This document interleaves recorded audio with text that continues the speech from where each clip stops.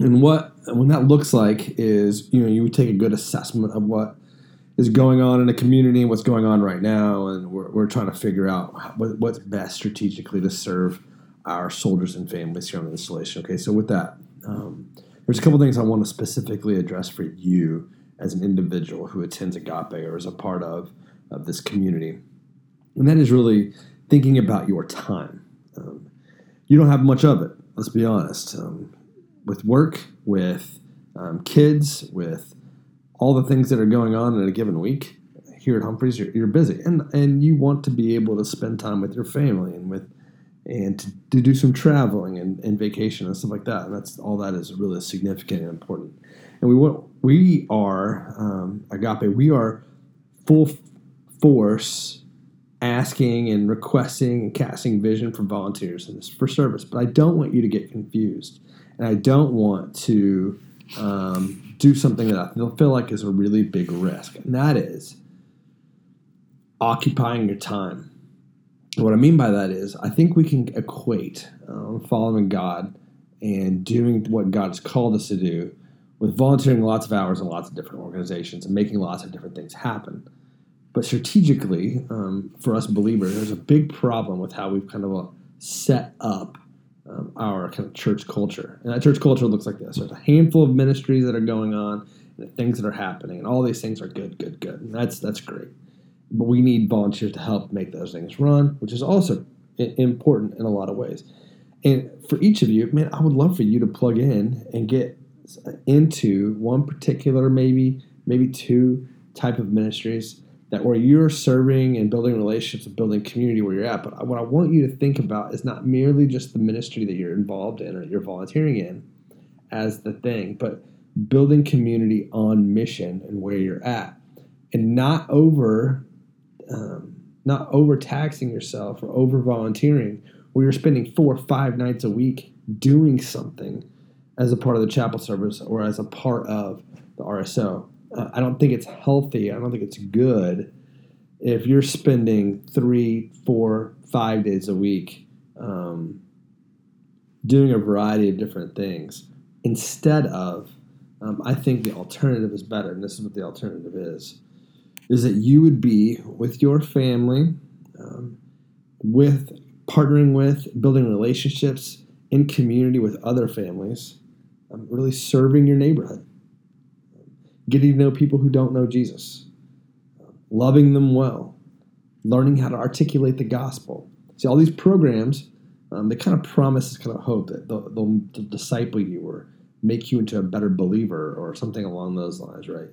But the reality is that discipleship is made when people join the mission of God and walk with other believers who can point them to the gospel in the midst of that mission.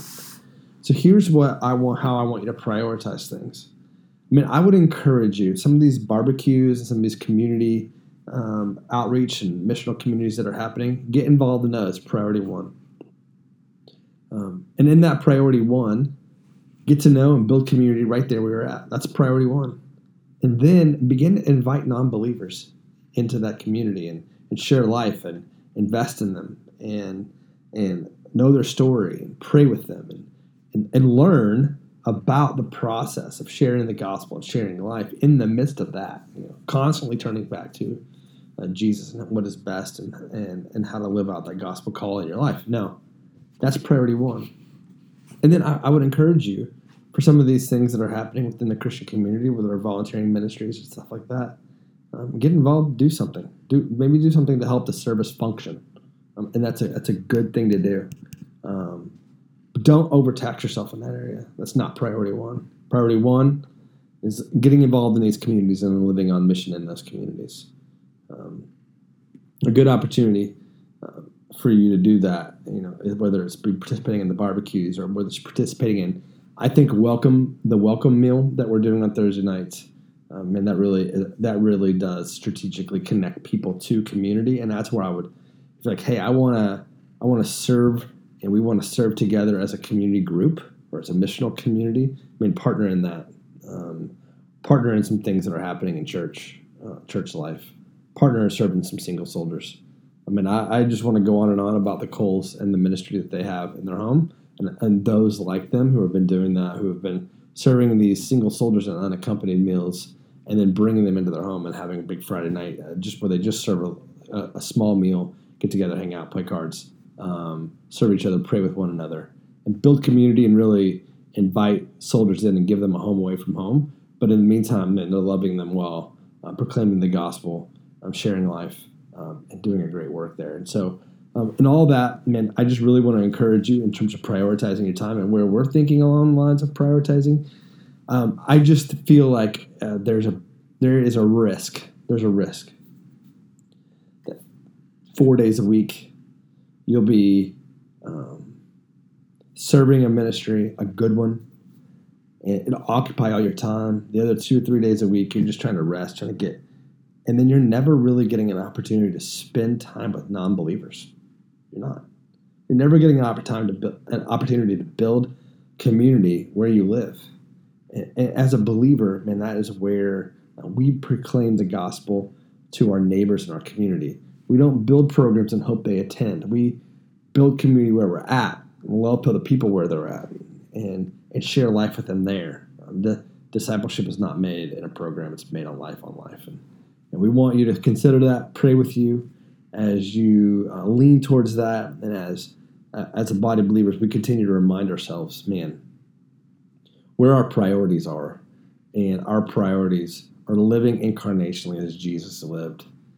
Jesus did not just start like Jerusalem Bible study and hope everybody attended. Right? He didn't.